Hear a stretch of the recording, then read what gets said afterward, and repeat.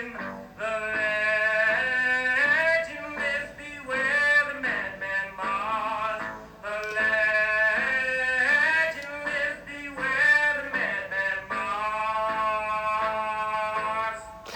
and welcome to Horror Cult Trash Over, the show that discusses all the masterpieces and trash pieces of genre cinema. I'm Gary. And I'm Chris.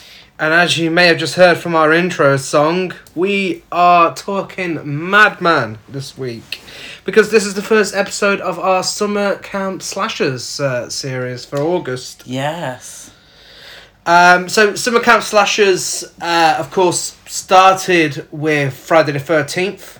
Of course, we'll be discussing none of those because we discussed those on each Friday the 13th, as you may know by now. But yeah, it kickstarted a trend. It was a trend that was already in place. That started with Psycho, went to Texas Chainsaw Massacre, went to Black Christmas, went to Halloween, Bay of Blood, and then went to Friday the 13th. And then from that point onwards, the 80s was just full of slasher films, particularly in summer camps were a few of them. Yeah, I think in terms of slasher films, you get many little offshoots. So you got Friday the 13th, which created the summer camp slasher films, Madman, Sleepaway Camp, and so on. Texas Chainsaw Massacre. You got a number of sort of backwards yokel South of America, Hills of Ice, which we Hills spoke of about Ice, last Hills week. of Ice. What's the one I'm thinking of though? Eaten Motel Alive. Hell, Eaten Alive. You get that little offshoot. You know, Halloween. You got a lot of suburban slashers. Mm-hmm. You got Offerings. offerings. But yeah, so I think as a genre in horror, I think slasher really has given us the broadest of films. Yeah, we've got a very wide range. But of course, it's August, so it's hot weather, and we're talking about summer camp slashers. Yes. So, Madman was released in 1981. It was directed by Joe Giannone. Giannone? Giannone. Try pronouncing that. Giannone. We'll go with that. Okay. It was made on a $350,000 budget, and it made $1.3 million at the box office. So relatively successful.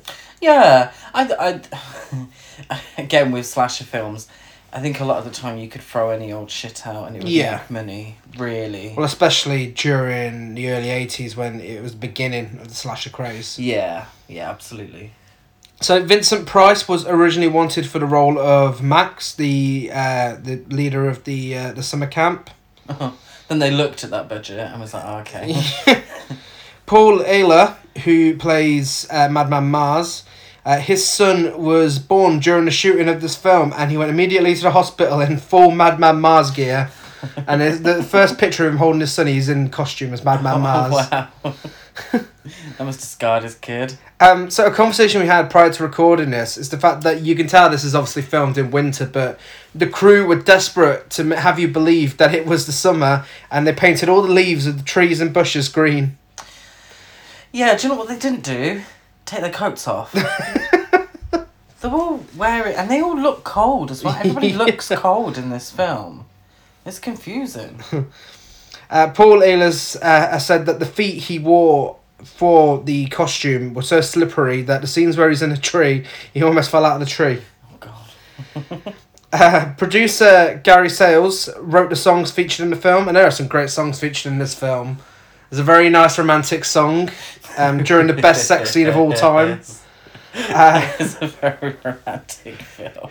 We get a variation of the theme song starting at the start, and then obviously we get the main theme song, which you've already heard as our introduction. You get at the end credits. And you get an instrumental version of that throughout. It's a very good score. Very synth heavy, isn't it? Yeah, this is definitely 80s in its purest form. Wouldn't you say so? Oh, yeah, absolutely. It was originally based on the Cropsey Killer legend, but that was already taken by a film we are discussing next week. Yes, The Burning. Yeah, so they found out that there was rumours that The Burning was based on the Cropsey Killer, so they just rewrote their entire script. And We've got Madman Mars. Yeah, another summer camp slasher film. It's very American though, isn't it? Yeah. Summer camps. Yeah. You don't get that sort of stuff here in the UK. I think you kind of do, but it's not really. Dolly Mock in primary school. Yeah, it's kind of. I mean, when we say summer camp here in the UK, it tends to be in a random field somewhere in tents. Yeah.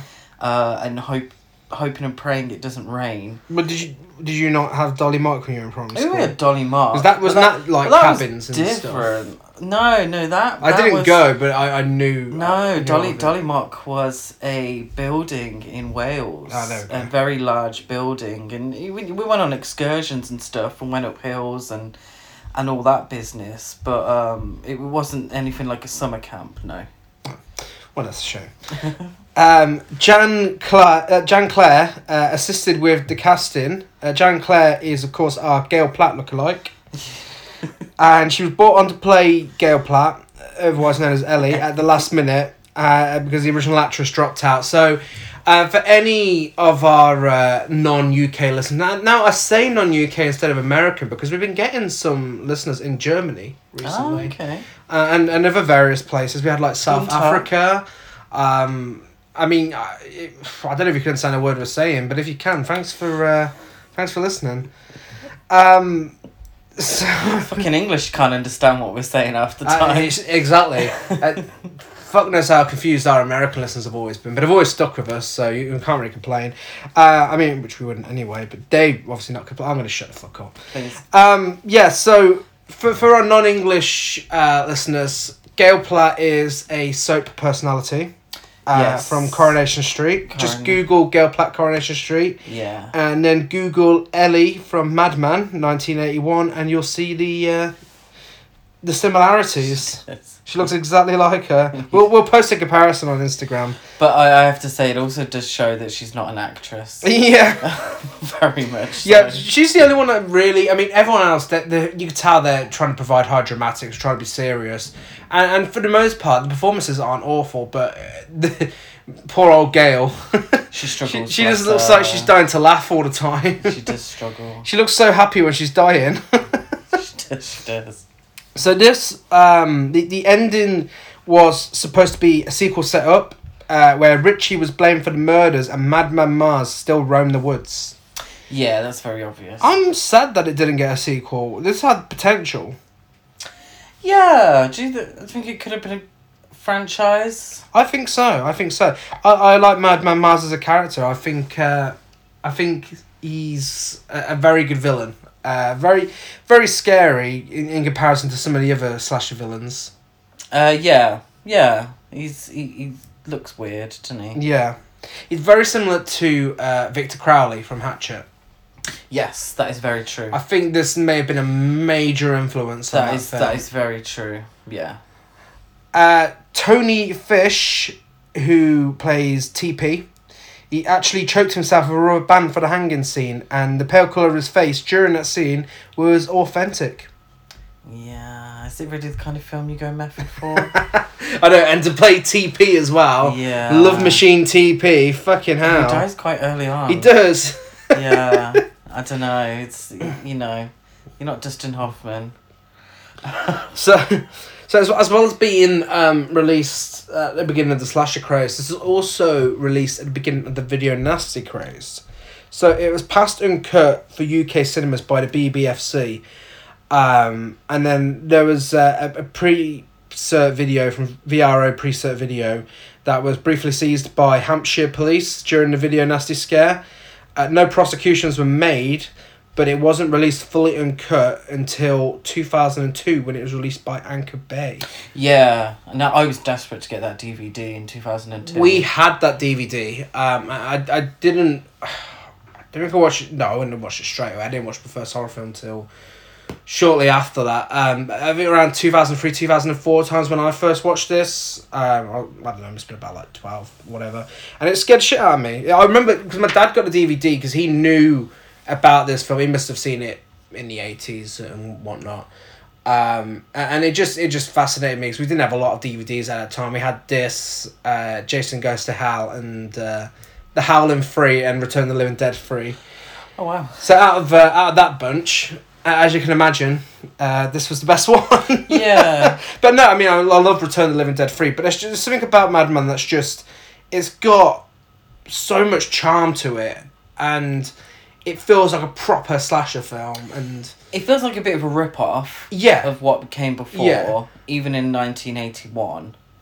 To me, it has original stuff, you know, the whole character of Madman, it's some very good death scenes. and the little tune that they sing throughout, you know, that's very interesting. Yeah. But there are moments in the soundtrack where it goes, Yeah, you know, it I'm wanted like, to be "Oh, come on, Friday the mate." 13th. Yeah, And, you know, one person is killed by being placed on a hook. yeah, You know, that's pure Texas Chainsaw Massacre. Mhm. It wears its influences on its sleeve, which, you know, I'm not against that. Quentin Tarantino's made a living from that, and he's created some fantastic it's rare you'll films get in any the process. Yeah, well, it's rare you'll get any post Halloween, post Friday the 13th original slashers. Really, Well, I mean, even within It's themselves. called Nightmare on Elm Street, Yeah, well, okay. post Nightmare on Elm Street, shall we say? And then Scream, and we've spoke about this timeline before. yeah. But yeah, no, I mean, as a kid, like the scenes where at the beginning where, you know, the campfire build up and going through the house and everything, I thought it was genuinely really scary. And it's, I think it's a lot more creepy than other slasher films. Well, it's got more atmosphere, I Quite think. bloody as well. It is, yeah. Or level up. Yeah. My history with this film is that... Well, I was desperate to get the DVD in 2002 when it came out on Anchor Bay. And I did eventually, a year or maybe two later. I can't really remember. And the first two times I tried to sit down and watch the film, I fell asleep. Not because it was boring. You know, watching it now, it's a good film. It's enjoyable, it's fun. But I don't understand why I kept falling asleep. First time it was like in the middle of the day. And I know this sounds weird, and you're probably going to laugh at me, but I think the soundtrack, it has a very sort of low hum to it at points. Disclaimer, Like Chris also fell asleep this time watching it as well and had to wake I did him a up. little bit, yeah. But I think it's the soundtrack. You know how like there's certain noises that affect dogs in certain ways? I think maybe like the low synth that's like almost a hum at points, I think it sends me to sleep. And that is why the soundtrack is so special. It has the same effect on you as it has on dogs. There's also some scenes where they investigate for a very long time. They do investigate. For a very long time, let's be honest. Gary did have to wake me up during this one. So maybe if he hadn't have been here... You've officially only watched it... now. There's only one time you've watched it and stayed awake fully. Yeah, Officially. true. It's true. Well, let's get into it and we'll talk about the long investigating. So the plot is a very short plot in comparison to what we normally read out. A legendary psychopathic murderer stalks a summer camp. That's it. Yeah. Title card is placed over a painting of trees. This is done by the actor who plays Madman Mars. And he wanted it to be the artwork, but he officially chose against it. And we get the theme song. Well, we get the synth music over the top What in did he the want to opening do in credits. artwork? The painting at the start. What, for the poster? Yeah. Oh, it would be shit. I know. And we get a title card saying it all started at a North Sea Cottages, a special retreat for children. Is that? No, it was a retreat for special children. Special children, that's it. A retreat for special children. Okay, I'm going to point this out now before I forget. So there's 5 children at this camp. And there's how many camp counsellors? About 1, 2, 3, 4, 5, and then the guy who runs it. It's a six. So there's 6 camp counsellors and the owner, Yeah. including the owner, and 5 children that are at this camp. And a random guy with a bottle of whiskey. Oh god, yeah, what's that? And the person who woke him up as well. I don't know where these two people appeared I from. thought it was Stacey that woke him up. Was it Stacey Yeah, who it woke was him up? Okay, Stacey. but this guy, don't know who the fuck he is. I don't know if he's the No. cook. I think He's dressed like Madman Mars, and he looks a bit like him as well. Yeah, he's quite dishevelled. I think it was a case of they hadn't had a kill for a while at the beginning, so they had to just slip one in. And it's Which a good happens a lot in kill. horror It's probably the best kill in the film. It's No. no. No. Mhm. Old Well, we'll bonnet discuss that. hairs. Oh well, spoiler alert. I was gonna say discuss it after. But yeah, that is a very good kill. But yeah, it's just that first one was so out of nowhere. And also was actually done in Victor Crowley. Oh yeah. The bit where they turn the light on and he just runs at him. It's like that is taken from that scene. Yeah. Thanks, Adam Green. We can't say bad things about him. We met him. He was a nice guy. So Hatchet's a good film. Hatchet is a very good film. So people around a campfire. One is singing the theme song, but with different lyrics. Yeah. It's very confusing why you use different lyrics. We get intertwined edited clips of the death scenes later on in the film. Well, just before the death scenes. Edited over the top of this. Yeah, I didn't get that. Which is it's a strange style, but it kind of works. I suppose it's not really the death scenes, it's people looking scared or shocked. And it's around those bits though. It's like either before or after. Like you see one guy being dragged. And yeah, so it's not exactly spoiler alert. No. Because, it's a fucking horror film. We know they're all going to be in danger at some point. But it's a weird technique to use. So Max, the campfire leader, tells the story of Madman Mars, an abusive husband who lived nearby. I mean, if the film's editing is anything to go by, he literally lives right behind where they're sitting. So when TP is singing, he's singing about Madman Mars. Yeah. Does he say Madman Mars? No. Okay. But he's essentially he's singing about Madman Mars. He's singing his story. Because he's like singing the song, and if it's about Madman Mars, then Max is just like, and now I've got a story to tell you. Like, shouldn't the song come after the story? Yeah. So he tells them the story about abusive husband and farmer Madman Mars who lived nearby, and it was the same night as that night, but 10 years ago, he chopped up his family into little pieces, and he disappeared the next day. He got hung first by some locals. They gave him an axe to the face. Then he disappeared the next day, and so did his family's bodies. Ooh. And this is played as if it's not true at all. Well, and Richie Richie asks him if he's trying to be funny or something, and then says, "What's his name?" And he's told they can't say his name out loud. But then he proceeds to tell them his name out loud. Yeah, he does. And TP, being the big bad boy that he is like, "Oh, Madman Mars," starts calling his name. No, it's Richie. Was it Richie? Richie's the one. So Richie. Then why does TP get told off for? He got told off for the story, taking part in the story.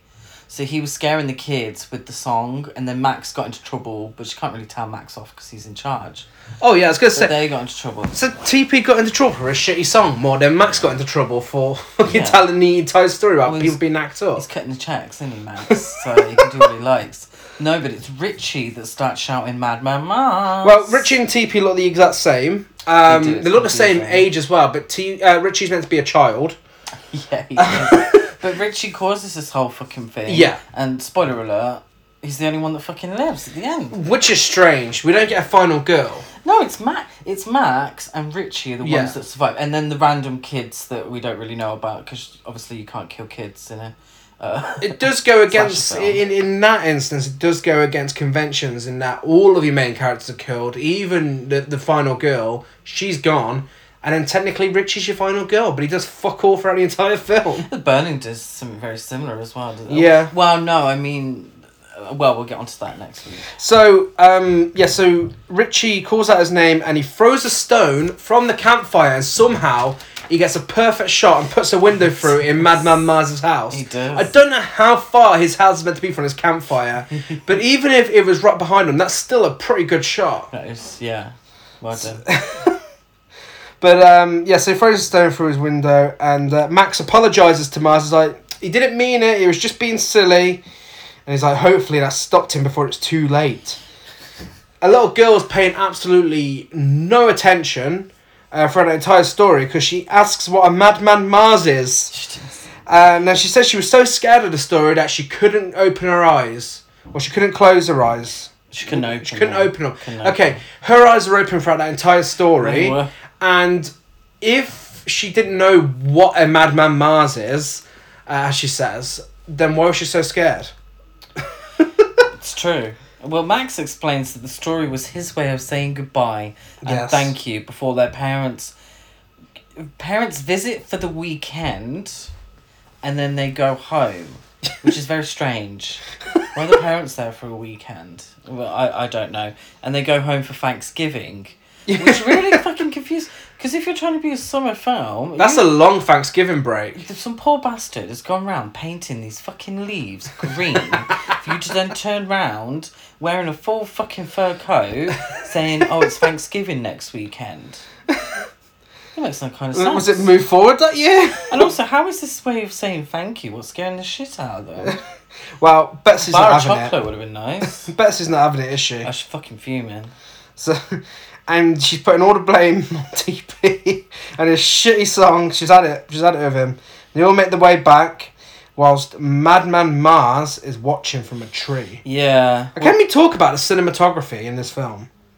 Like, the lighting and everything in these scenes where you just see the outline of Madman Mars. It's fucking great.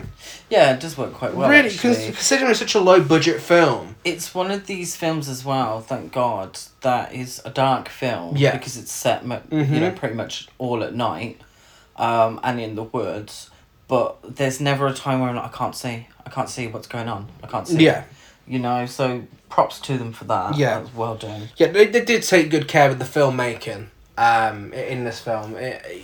Considering it's a $350,000 budget, it'd have been easy for them to just kill a bunch of people off and then sell it on as another Friday the 13th rip-off. But no, it is a well-made film. Betsy is played by Galen Ross. Mm. She only actually did 3 films as an actress. Yeah. She did Dawn of the Dead, which she's most famous for. She did this film, and she did Creepshow. Yeah. So Galen Ross is Betsy, and clearly Galen Ross as an actress has a thing for lovable knobheads in leather jackets. Apparently. She's serving a bit of Gwyneth Paltrow in this. She's a little bit. She's got blonde hair and she's got just a little braid just on the right hand side. I mean, she was over the age of 30 when this film came out. I'm not sure what age the character's meant to be, but a little braid on the right hand side of her face isn't really gonna take the ears off her. Well, Richie spots Mars in the tree and he follows him home. This isn't going to be the first time. This is the first time he does this, but it's certainly not the last time. No. Mars lights a candle, makes himself at home in his own home, but then he puts it out and goes for a run. Stacy has a gossip with Betsy about TP, doesn't she? Yes. Basically, Betsy wants a space. Yeah. TP's a little full on. Yeah, she needs to be her own independent woman. Space. You know, he keeps asking her, what we're going to do when summer camp's over. And she's like, I'm a free woman. You know, it's 1981. Yeah. I can do and see and say whatever I like. And he's just been a bit too much. He is. But Stacy is so grateful of Betsy's friendship to the point she says to her, I don't have many woman friends, but I think you're one of them. There we go. She thinks she is? They also agreed that all the crazy men need a light and a siren. Yeah. Bee-boo, bee-boo, bee-boo. It's exactly how they put it. Bee-boo, bee-boo. And it would apparently make it so much easier for them. So much easier. A really good gag in this film is Max has a bet on Is this. it a good gag? I think it was quite funny, the fact that what happens later on with this. Yeah. So there's an axe in a piece of wood outside. It's a tree stump. In a tree stump, and it's like the sword and the stone. It's impossible to get out. And Max has a bet going on that if anybody gets it out, I don't know, give him some money or something. $100. And TP's trying to be a hard man, trying to pull it out. He can't do it. Max can't do it himself, and that's left for now. But it is revisited. So. There's a random guy asleep. What does What does Max say after TP tries to get it out? What does he say? TP's fuming that he can't. Max says, "Winning, losing, what's the difference? Play the game with a fair heart, and you'll always be able to look at yourself in the mirror." This film has really random parts of dialogue, particularly at the beginning, that are like a morality tale. That are so weird. If I was stood there, if I was talking to somebody I was friendly with, or my boss at work, and they turned around and said, winning, losing, What's the difference? Play the game with a fair heart and you'll always be able to look at yourself in the mirror. Be like, what the fuck are you talking about? Talk to me like a normal person. But there is moments of dialogue. Yeah, it looks like they're preparing to do a full monologue in these scenes. And at one stage, one character does do a full monologue with a knife in his hand. Oh, yeah. So we'll get to that bit shortly. But in the meantime, as you mentioned earlier, there's a random guy. He looks like Madman Mars. He's asleep in a chair with an empty bottle of whiskey. Stacey wakes him up. He goes to get more whiskey, opens a cupboard, and Mars comes out and just fucking slits his throat with his nails. Mm-hmm. It's a really graphic scene. Really, really good practical effects. And that man is never mentioned. He's never mentioned. No one gives a shit about him. When everyone goes looking for everybody, no one gives a shit about this guy. A lot of this film is people looking for other people that have gone missing. This guy is never searched for once. No. Mars takes the body home with him. Richie's still there. Watches him bring the body and watches him run away again. Max gives a speech thanking everybody for all their hard work this year. Betsy's still fuming about the campfire stories, and this time she's even not happy with Max about it. I'm not sure if we're allowed to say this, but she's a bit of a Karen at the beginning. She's a bit of a Karen. She is, yeah. Now I hope I don't offend anyone with that. But she'd like to speak to the manager about these scary stories. Max said, he didn't realise. And next year, he won't tell the stories to the younger kids. And if anyone's offended by being called a Karen, please don't listen to our podcast. So he's made his peace, and she's all right with TP now because he makes a public apology to her. He does, bless his heart. He's not a bad guy. No, he makes a public apology and everyone claps for him. And Max goes out to play cards. Yeah, he does. He's going to the pub. We then get the best sex scene in the history of cinema. We get an undressing montage. We do get an undressing montage. We even see the necklace come off and everything. We get to see TP's belly button. And we see his belt. What's on his belt buckle? What's on his belt buckle? TP. Is it really? I missed that. His initials. I was too mesmerised by his belly button. So when we say TP, we don't mean like a tent. It's the initials TP. And the initials TP are on his belt buckle. Yeah, they're undressing. There's a cheesy love song on. Yeah, it is. Yeah, it's about how you don't have to say you love someone. Don't need words to know how I feel about you. They get in the hot tub. And apparently, we've all been doing sex wrong all these years because apparently if you want to have sex, you just have to go around in circles in a hot tub. Well, it's like something from a David Attenborough documentary. In terms of, it's like the mating rituals. And they're in this hot tub and they're going around. So they're socially distanced. And they're going around the edge of the hot tub whilst like spinning, but like looking at each other really cheesy smiles at each other as they're like spinning, but also going round. And it goes on for ages. It's like the planets around the sun, isn't it? It's like, you know, those... Like turning, but also, like, spinning. Yeah, they look like those rapids rides at Drayton Manor. Yeah. The boats that spin round in the water. That's what they look like. And also, I forgot to mention, quite another thing that's quite unconventional for a slasher film. There's no female nudity in this. There is. Is there? I swear, I was writing this time round, but I swear to God that you see her boobs as she gets into the hot tub. I don't think I've ever seen this. I distinctly remember. Well, either way, even if you do, you still get to see TP's massive hairy arse. You do, yes.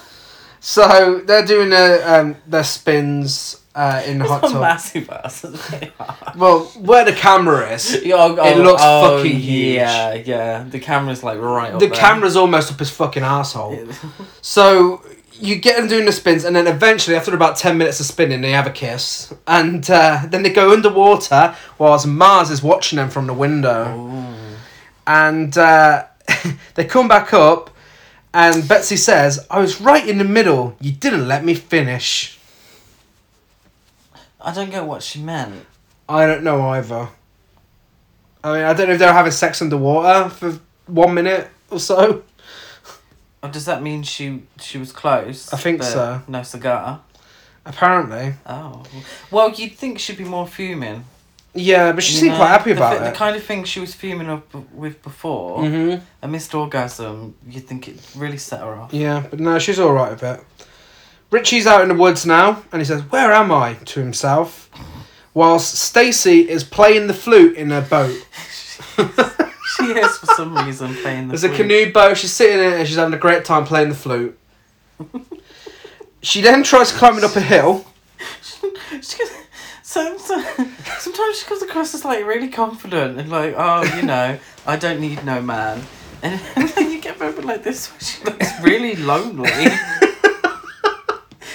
Like, just playing the flute in a canoe by the lake alone in the dark. Okay. She then... Part of me was hoping that the flute would be used for a death scene, but unfortunately that's not the case. No. She I tries... was hoping the flute might have been used for a death scene. That's what I said. Oh, you said canoe. No, Oh. the flute. Shows how much I listen. Apologies. So she tries climbing a hill. I say a hill. It's a fucking tiny hill. It's a little bit of a slope, but it's too muddy. And she said, "Okay, girl, let's go. You can do it. Come on, you can do it." And she managed to get up there. And she blows a raspberry at the hill. She does, but as she's going up, so because I don't know, Madman can't go up slopes. He tries to grab at her ankle, misses just as she's going up the slope. She gets to the top, has the time to turn around and blow a raspberry without seeing him there. This is one of 2 times this happens with her and Mars. Yeah, but so apparently Madman Mars can't go up slopes. Apparently he's invisible to Stacey because yeah. this happens later on with a car and he somehow disappears again. But it does seem to... It does seem to... What's the word? Teleport. It does seem to teleport, yeah. He could be wherever he wants, whenever he wants, wherever the scene suits him. Which is a very Jason Voorhees thing, which is quite surprising, considering this is only the same year as... Film thing, yeah. I'm sure Michael Myers has been accused of that a few times. So she blows the raspberry at the hill. Phil has a moustache that's okay. It's not our best moustache. It's an alright moustache. As far as, you know, I think the guy from Zombie Flesh Eaters 3 is currently in the lead with best one we spoke about. No, who is? Sleepaway Camp. Oh, Sleepaway Camp's fake one. That, yeah. That's true. Moustache. That does narrowly beat Zombie Flesh Eaters 3 guy. But this guy, it was alright. It's okay. But he has got a thing going on with Gail Platt. It doesn't suit his face. It doesn't, This moustache. no. He looks very young, and the moustache ages him terribly. Yeah. Well, it looks like he is forming an ABBA tribute band. Because him, Gail Platt, Stacey, and David, another guy who's, I think, he got a thing for Stacey? I'm not sure. There's mild flirtation. Yeah. There, But they're all lying comes- on the floor.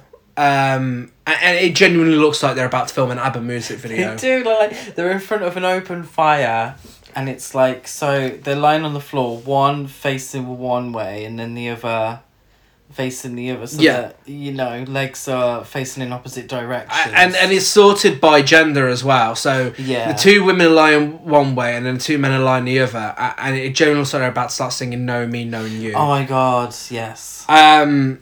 Apparently Moustache loves the sound of fire, and then David, the fucking psychopath, gets up, grabs a knife, and then speaking of acting like they're in a music video, the 3 of them all sit up at the same time like they're still in this music video, and then David gives this massive monologue on life and the human mind. It's like a fucking soliloquy from Hamlet or Macbeth or... Whilst waving this knife around. Yeah, he thinks he's on the fucking stage at the Royal Shakespeare Company. Like, seriously. It's this kind of random dialogue out of nowhere that really confused me. It's like It's like they're setting him up to be a suspect, but it's like, no, we know Madman Mars already exists. But then, yeah, but then he's like, I'm only joking. And they all have a laugh about it. It's still weird. It's still knife in hand, but they all have a laugh about it. So strange. TP's realised Richie's gone. He holds one of the young boy's hands and calls him Sweetie, which I thought was a little strange. And then asks where Richie the Reckless has gone. And that no one would tell him, so he goes looking for him. Yeah. So he meets Betsy outside, and he explains that he's going to go by himself now to try and find Richie. If he can't find him, he'll come back for other people. So he goes off. Betsy sees a shadowy figure, doesn't she, at the camp, which is Madman Mars, but she kind of brushes it off slightly, doesn't she? Yeah, okay. So walks away. Gail and Moustache are setting up a tent.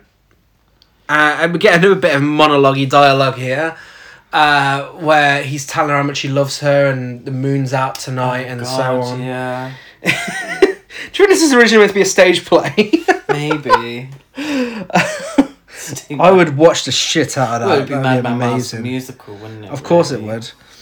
I hope Gail Platt gets her a solo number. Okay. She deserves it. In the fridge. Spoiler that. TP spots Mars in a bush. TP spots Mars in a bush. He does. He shines a torch on him. Then when he moves it away, shines it back and he's gone. But then he is dragged away with a noose. Yes, I think he thinks it's Richie, so he keeps calling out for Richie. He starts slowly snooping around the bushes, thinking it was Richie. I don't understand why he had to do it slowly. A lot of the snooping in this film is very slow, and I don't understand why it's so slow. But yes, Madman places a noose around his neck and pulls and hangs TP from a tree. Yes, and this is the scene where he does a bit of method acting and he genuinely looks like shit. So, congratulations. Well done. Madman grunts and walks away. Because that's all he does, he just grunts, he doesn't talk or anything. What TP does is manages to like grab onto the branch, doesn't he? So yeah. He helps himself, and then Madman comes along and knocks him, and then that's what hangs him. So with a really good sound effect. Yeah. We get one last glimpse at his belt buckle as well, don't we? Yes. Poor TP. Stacy is... But the Madman make a noise afterwards as well. Well, I described it as like an incoherent drunk Ted Levine. Yeah, that is exactly what it sounds It's like. like Ted Levine in Silence of the Lambs, but like... But that's all he does, that's the only noise he makes. Yeah. Stacy is surprised that Betsy's worried about TP. Yeah, it's true. She's like, oh wow, I didn't expect you to be worried about him. Oh my god, someone's caught feelings. And Betsy tells Stacy and David about the shadow she saw. And David reassures her and said he'll find TP 1, 2, 3. Well, they ridicule her first. They do don't ridicule her, yeah. There's a bit of gaslighting going on here. Yeah. Like, no, you ain't seen shit. Fuck off. But then he goes to investigate. Yeah. I'll find him 1, 2, 3. There we go. Mars, back to the axe gag from before. Mars walks up, has a little bit of a struggle and takes the axe straight out of the tree trunk. So for the rest of the film, this is Madman trying to get his $100. Yeah, Max owes Madman Mars $100. Yeah, so at first he was just killing for the fun of it. But now he's, he's owed £100. Wants that prize money. Absolutely. So he's following David for it. David finds TP's corpse and Mars confronts him and we see his silhouette in the moonlight, which looks very, very good. And then we see him swing an axe at him, but we don't know what he's doing. We assume he's killed him, but we don't know how. Yeah, I don't think the budget kind of went far enough to have everybody killed on screen, so... poor Dave gets the boring off-screen kill, doesn't he? Yeah. Stacy throws some shade at Betsy for not being asked to go looking. And then goes out south to go find... She is kind of cunty, isn't she? Yeah, all of a sudden, it's out of nowhere. Well, Stacey's like, oh, well, you might be content to stay behind.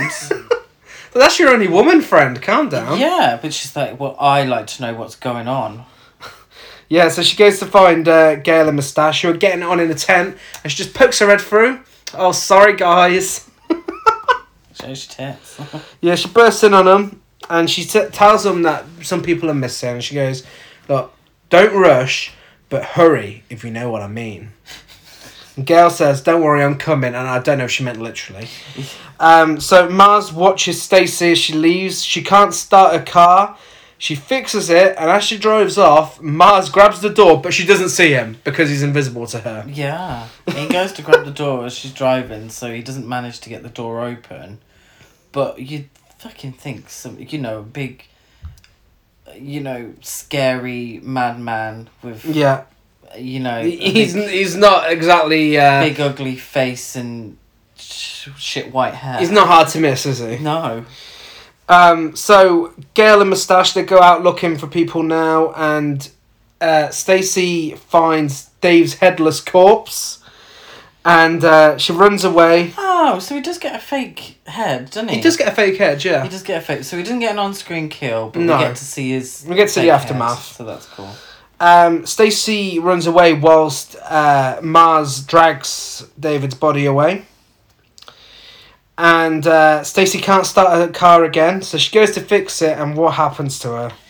So, Madman, who's on the roof of the car... He was inspired by Home Sweet Home. Yeah. Clearly. Jumps down.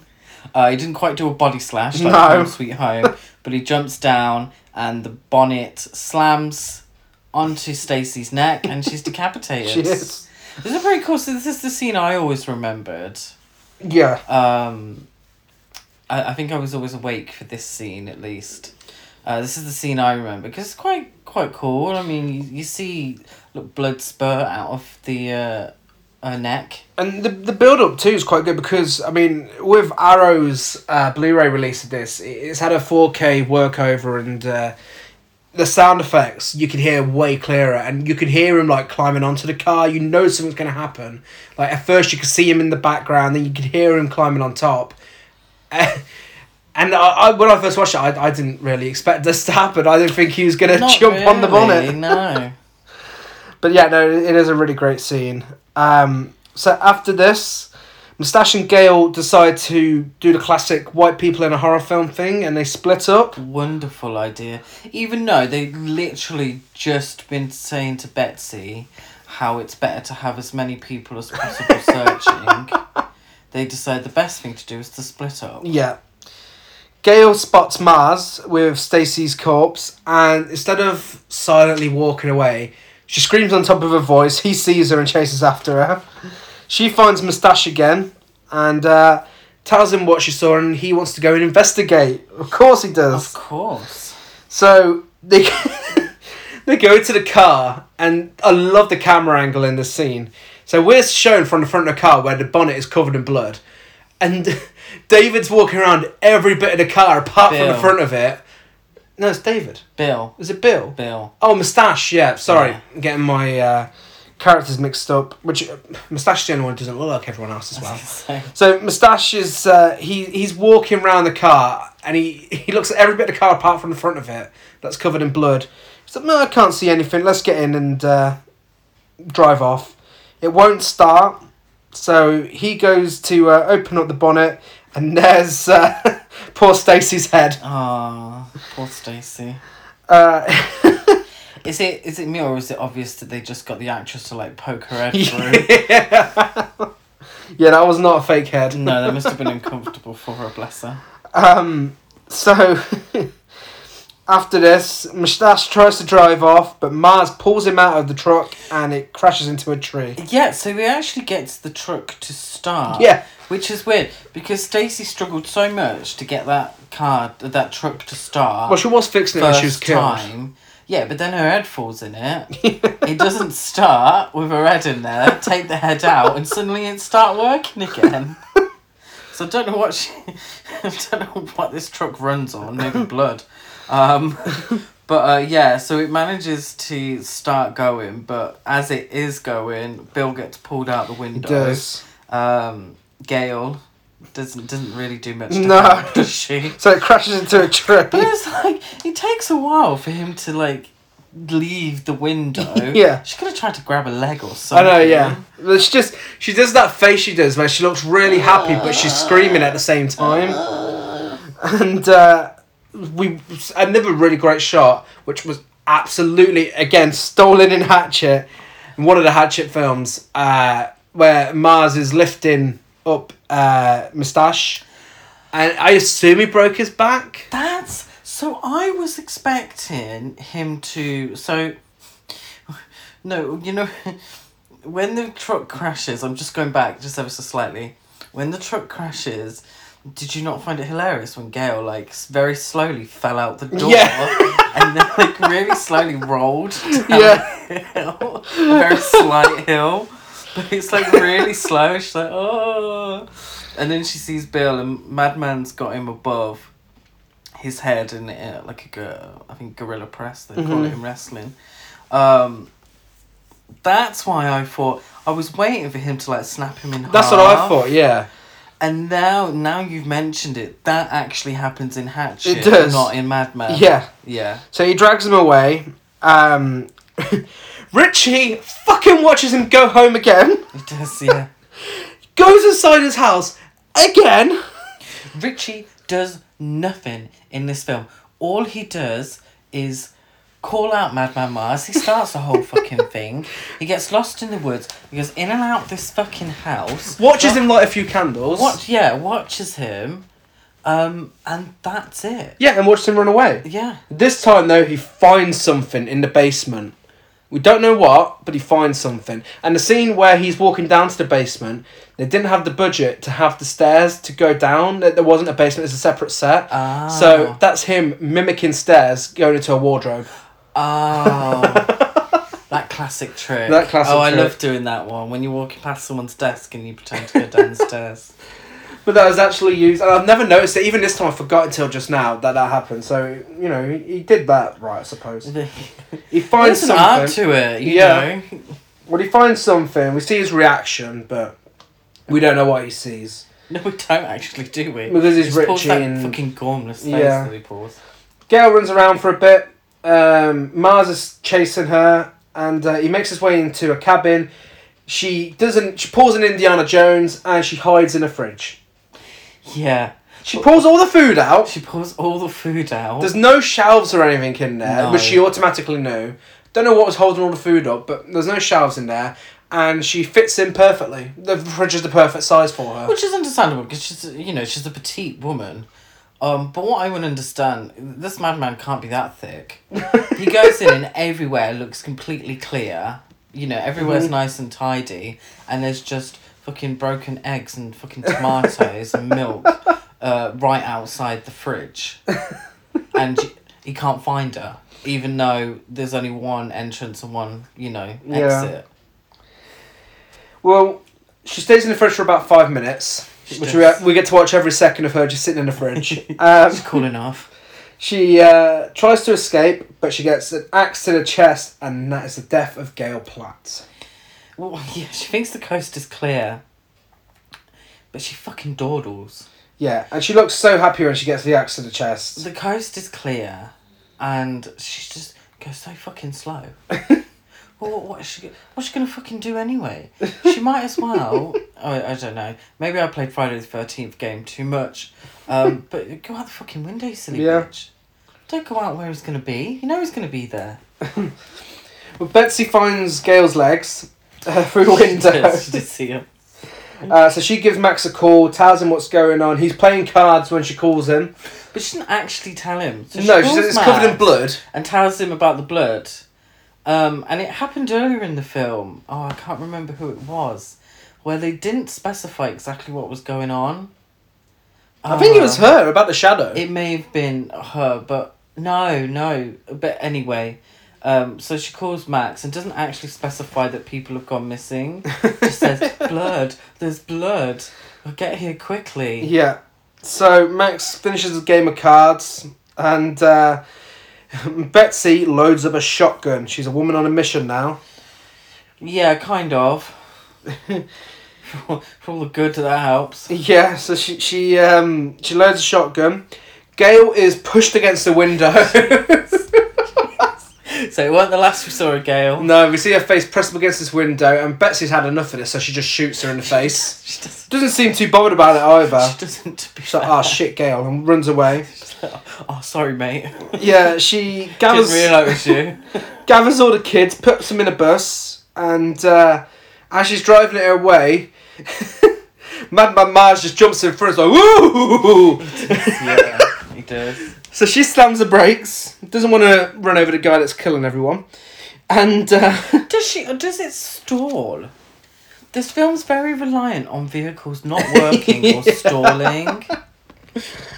well, either way, it's stuck, and Like, seriously, they need a fucking bigger budget for that camp.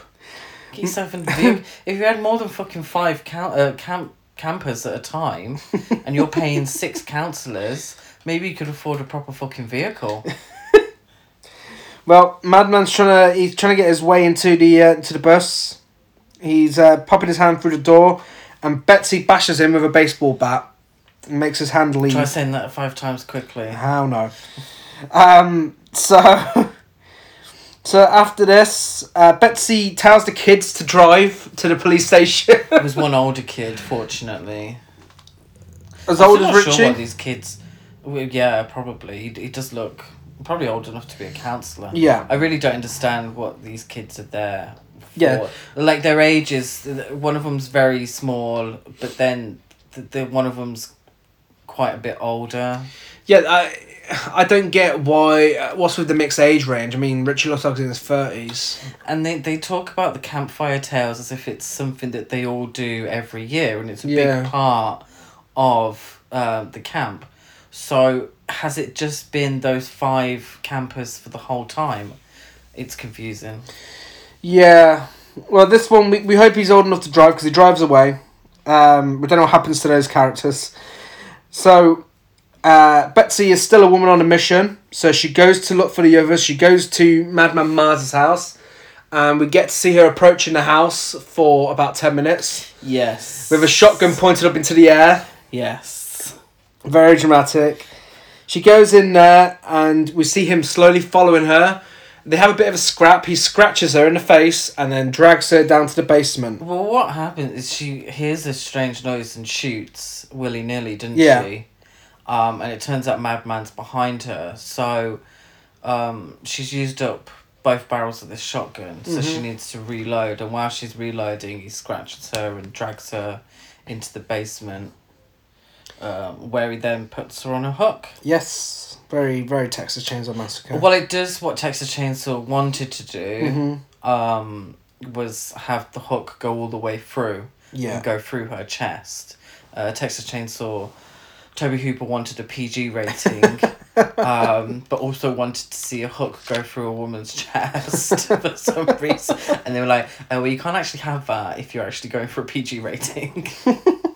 Surprisingly enough. Yeah, so we actually get to see it in this film, and it's a great practical effect. It looks really good. She stabs him as he walks away. This causes him to fall into his candles, because he's got a thing for candles, hasn't he? He's a typical white girl. Yeah, He loves them. I think this one's a fresh linen. Yeah. Well, it sets his house on fire. We get to see the bodies in the distance of everyone who's died up until that point, and the corpses of his family, I assume, that look like they've been rotting. Yeah. And, yeah, and that's the end of Betsy. Max finds Richie on the road. Yeah. Richie says, Madman, he's real. Madman Mars, he's real. And, yeah, that's the beginning of the theme song. And then we see Richie's stupid face edited with the corpses in the burning down house whilst we hear the theme song. Is it burning down? I mean, it was... The basement's burning down. Yeah. But then we see the silhouette of Madman Mars in front of the moon again. Which is the same shot from earlier. So I don't know if that is meant to be him escaping. I think it is. So obviously they're setting up for a sequel. Yeah. So I think the whole idea is that the place burns down, getting rid of any evidence, so they blame it all on Richie. Yeah. Yeah. So that makes sense. But yeah, and then at the end of the end credits, we get a jump scare with the title. I got that at the beginning as well. Yeah. It's like, So yeah, that's Madman. An hour, a really short film. Like it's an hour and 24 minutes, something like that. It's really short. it's a short film that's also kind of full of filler moments. Yeah. As well, let's be honest. If it didn't have those investigative moments, it could have been about an hour long. Yeah. Well, it's pretty much like many slashers. You know, I don't think we'll ever get a 3-hour slasher epic. Will we really? No. It's very formulaic. Here's your story. Here's your killer. Here's your victims. Kill them off one by one. You know, and then you get the ending, and then there's variations of that. You know, general premise. But this one does it well. Yeah, absolutely. Yeah. There's like I said, there's a bit of filler. You know, some of the dialogue's a bit iffy. Yeah.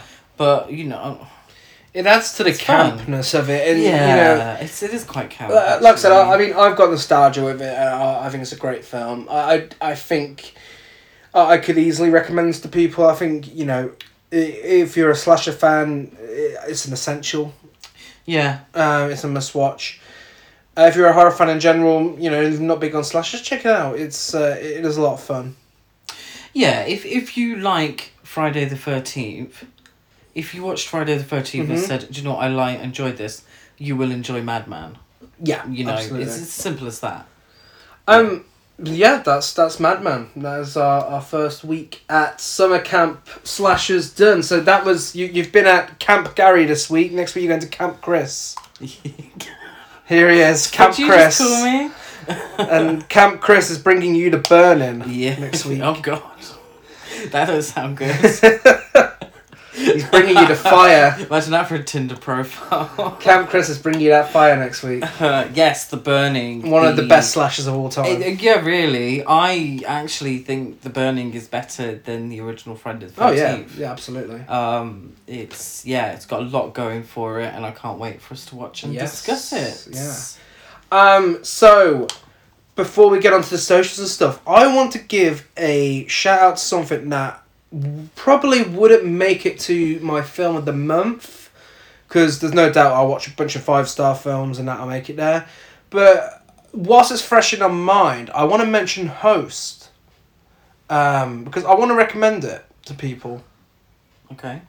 Do you have anything to say on Host? Will you say your bet? Yeah, no. Host is a new film on Shudder. I promise we're not being sponsored. We're not, you know. This isn't an advertisement. This is a genuine recommendation from a horror fan to horror fans. Guys, we want to get the word out to the 20 people that listen. But if you want to sponsor us anyway, Shudder, you know, here we are. But no, seriously, Shudder, 57 minutes long. Watch it. It's in the way that you know, in the tradition of found footage films, every now and then come along, being really good at doing something new. This does something new in that it's a lockdown film. Yes. It is a coronavirus film. It's a 2020 film, so it was all filmed this year. It features a mask. It features social distancing. Yeah. But that's not the plot of the film. It uses it, but it's not like that fucking cheap shit Corona Zombies that Full Moon Films put out, where they basically edited Zombie Holocaust and put like coronavirus dubbed over the top. This is just used. It's just in our current situation, and it's a ghost film. It's a found footage ghost film, but it's filmed all over Zoom, and it's at the length of a normal Zoom chat with a bit of extra before, where it's just one person on their own. But yeah, it takes the 45 minutes basic Zoom chat before you upgrade, and it uses it for a horror film, and it's fucking scary. It's intense. Yeah, it's well done. It's very, very well done. You know, it doesn't rely heavily on jump scares when they use to, you know, great effect. It's one of the best modern ghost films I've seen in a while, because, let's face it, nowadays, it's rare for one to stand out. Yeah, and I think the whole idea that it was filmed under lockdown really helps it as well. It's nice to see the creativity occurring in these strange circumstances. Yeah. So props to them for that. Yeah, so go watch it. It's on Shudder. They've got a 7-day free trial at the moment, so even if you're not signed up, get it, watch it, and thank us later. So, if you're on social media, let us know what you think of Madman. If you want to talk about hosts, we'll talk about that. Great. We're a Horror Cult Trash Show on Facebook and Instagram, Horror Cult Trash on Twitter.